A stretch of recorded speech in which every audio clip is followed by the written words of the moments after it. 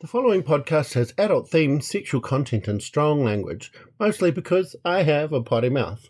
Hi, I'm Adam, and this is Where is My Nigerian Prince? Each episode, I tell the tale of my search for love, the highs, the lows, the utter embarrassments, and the hopefully funny side of single life today. I also fully intend to rope in some friends to tell their stories along the way, and maybe together we can soothe the dating wounds of the entire world. Episode 10, Run, My Forest Prince, Run.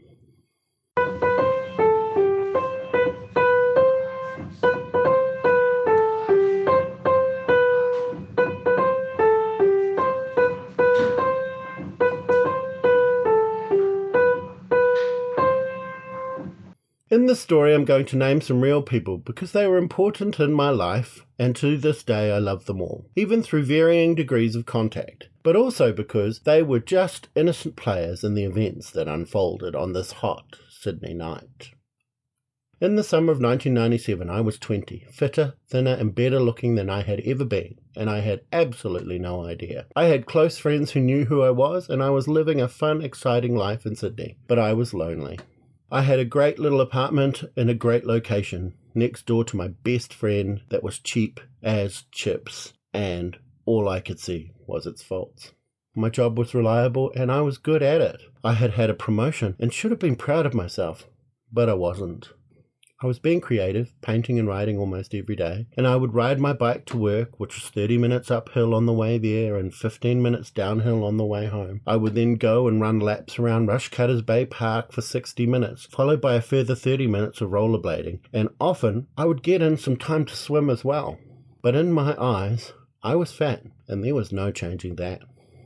Even though it was edged on two sides by overlooking apartment buildings, the park was beautiful, with just the right balance between nature and landscaping to sometimes make the city feel like it was a million miles away.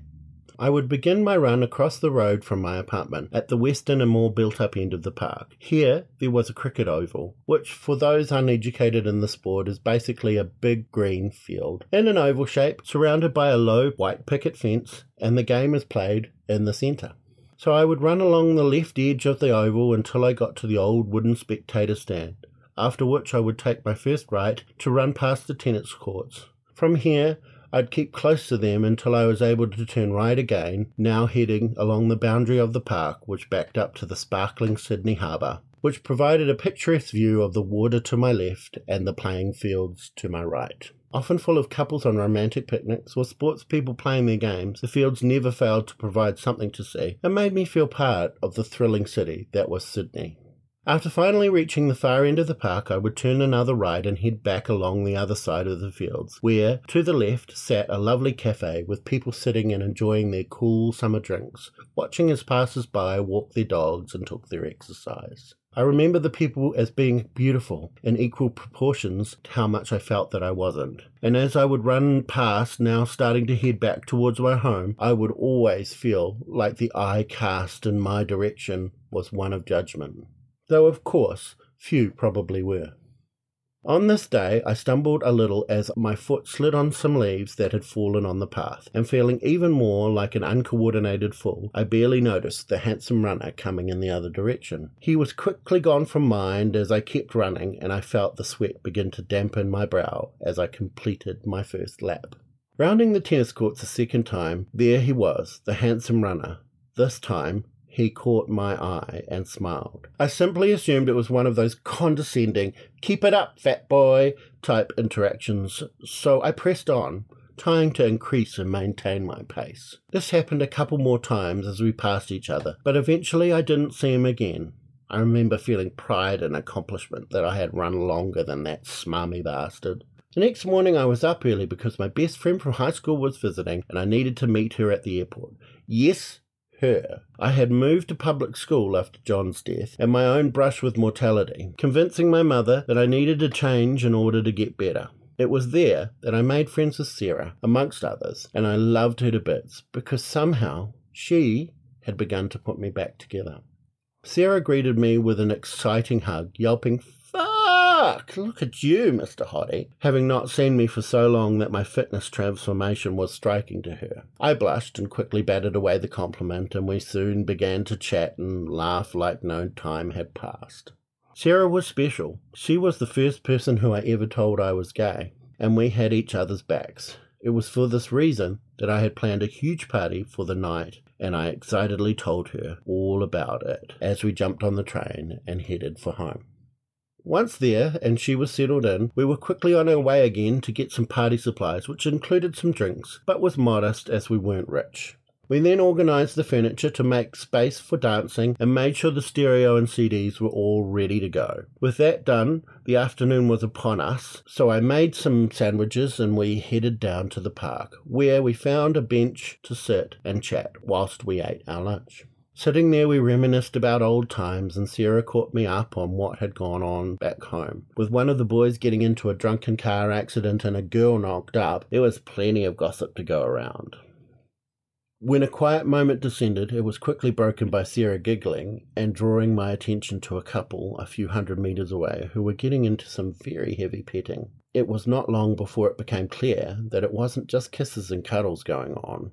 They were sitting in such a position that they were in fact having sex, with strategic blankets and clothing placed just where necessary. If you glanced at them, you would see an amorous couple, but if you watched, you couldn't help but make out a rhythm that was unmistakable. "I'd never have the guts to do that," Sarah whispered as she redirected her gaze towards the cricket oval.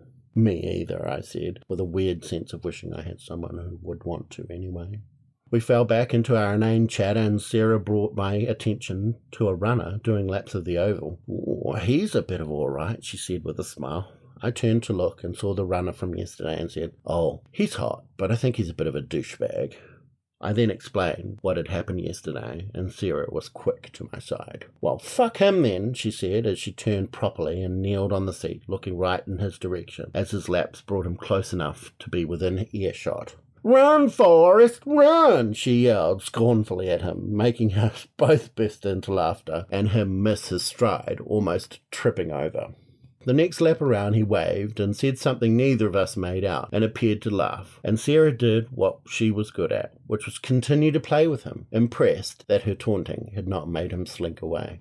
Soon enough, he was over standing by us, chatting to Sarah and getting monosyllabic answers from me each time he tried to engage.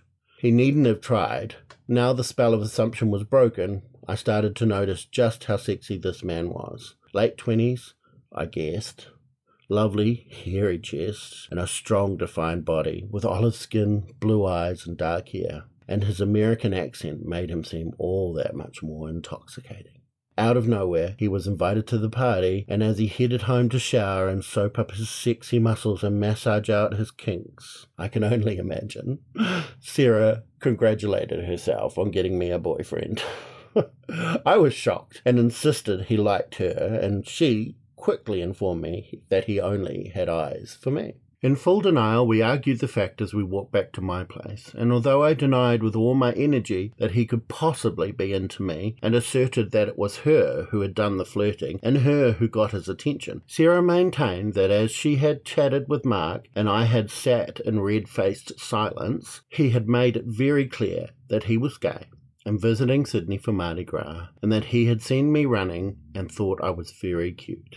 I amazed at how I had heard none of those things as a spark of hopeful romance lit in my heart. But I quickly tried to stomp it out with thoughts like, it's much better to not get your hopes up, and he's just looking for fun with friends, and how could he ever be into you?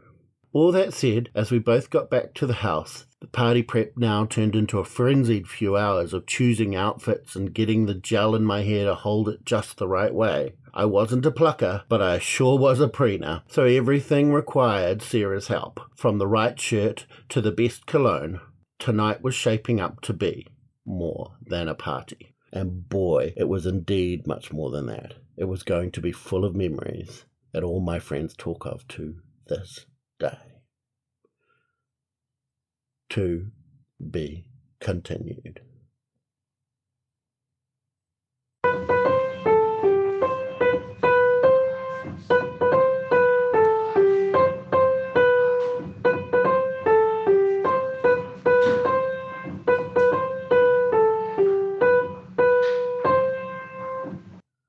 This has been a production of Adam Wright. I hold the copyright to this material. A huge thanks to my talented niece Grace Beard for turning my poorly written music into the theme song of Where's My Nigerian Prince. Next time, I will be back with episode 11, the dramatic conclusion to Run, My Forest Prince Run. Meanwhile, please send any feedback or comments or requests to Where's My Nigerian Prince on Instagram, Facebook, Twitter, Gmail, and where'smynigerianprince.com. Please spread the word.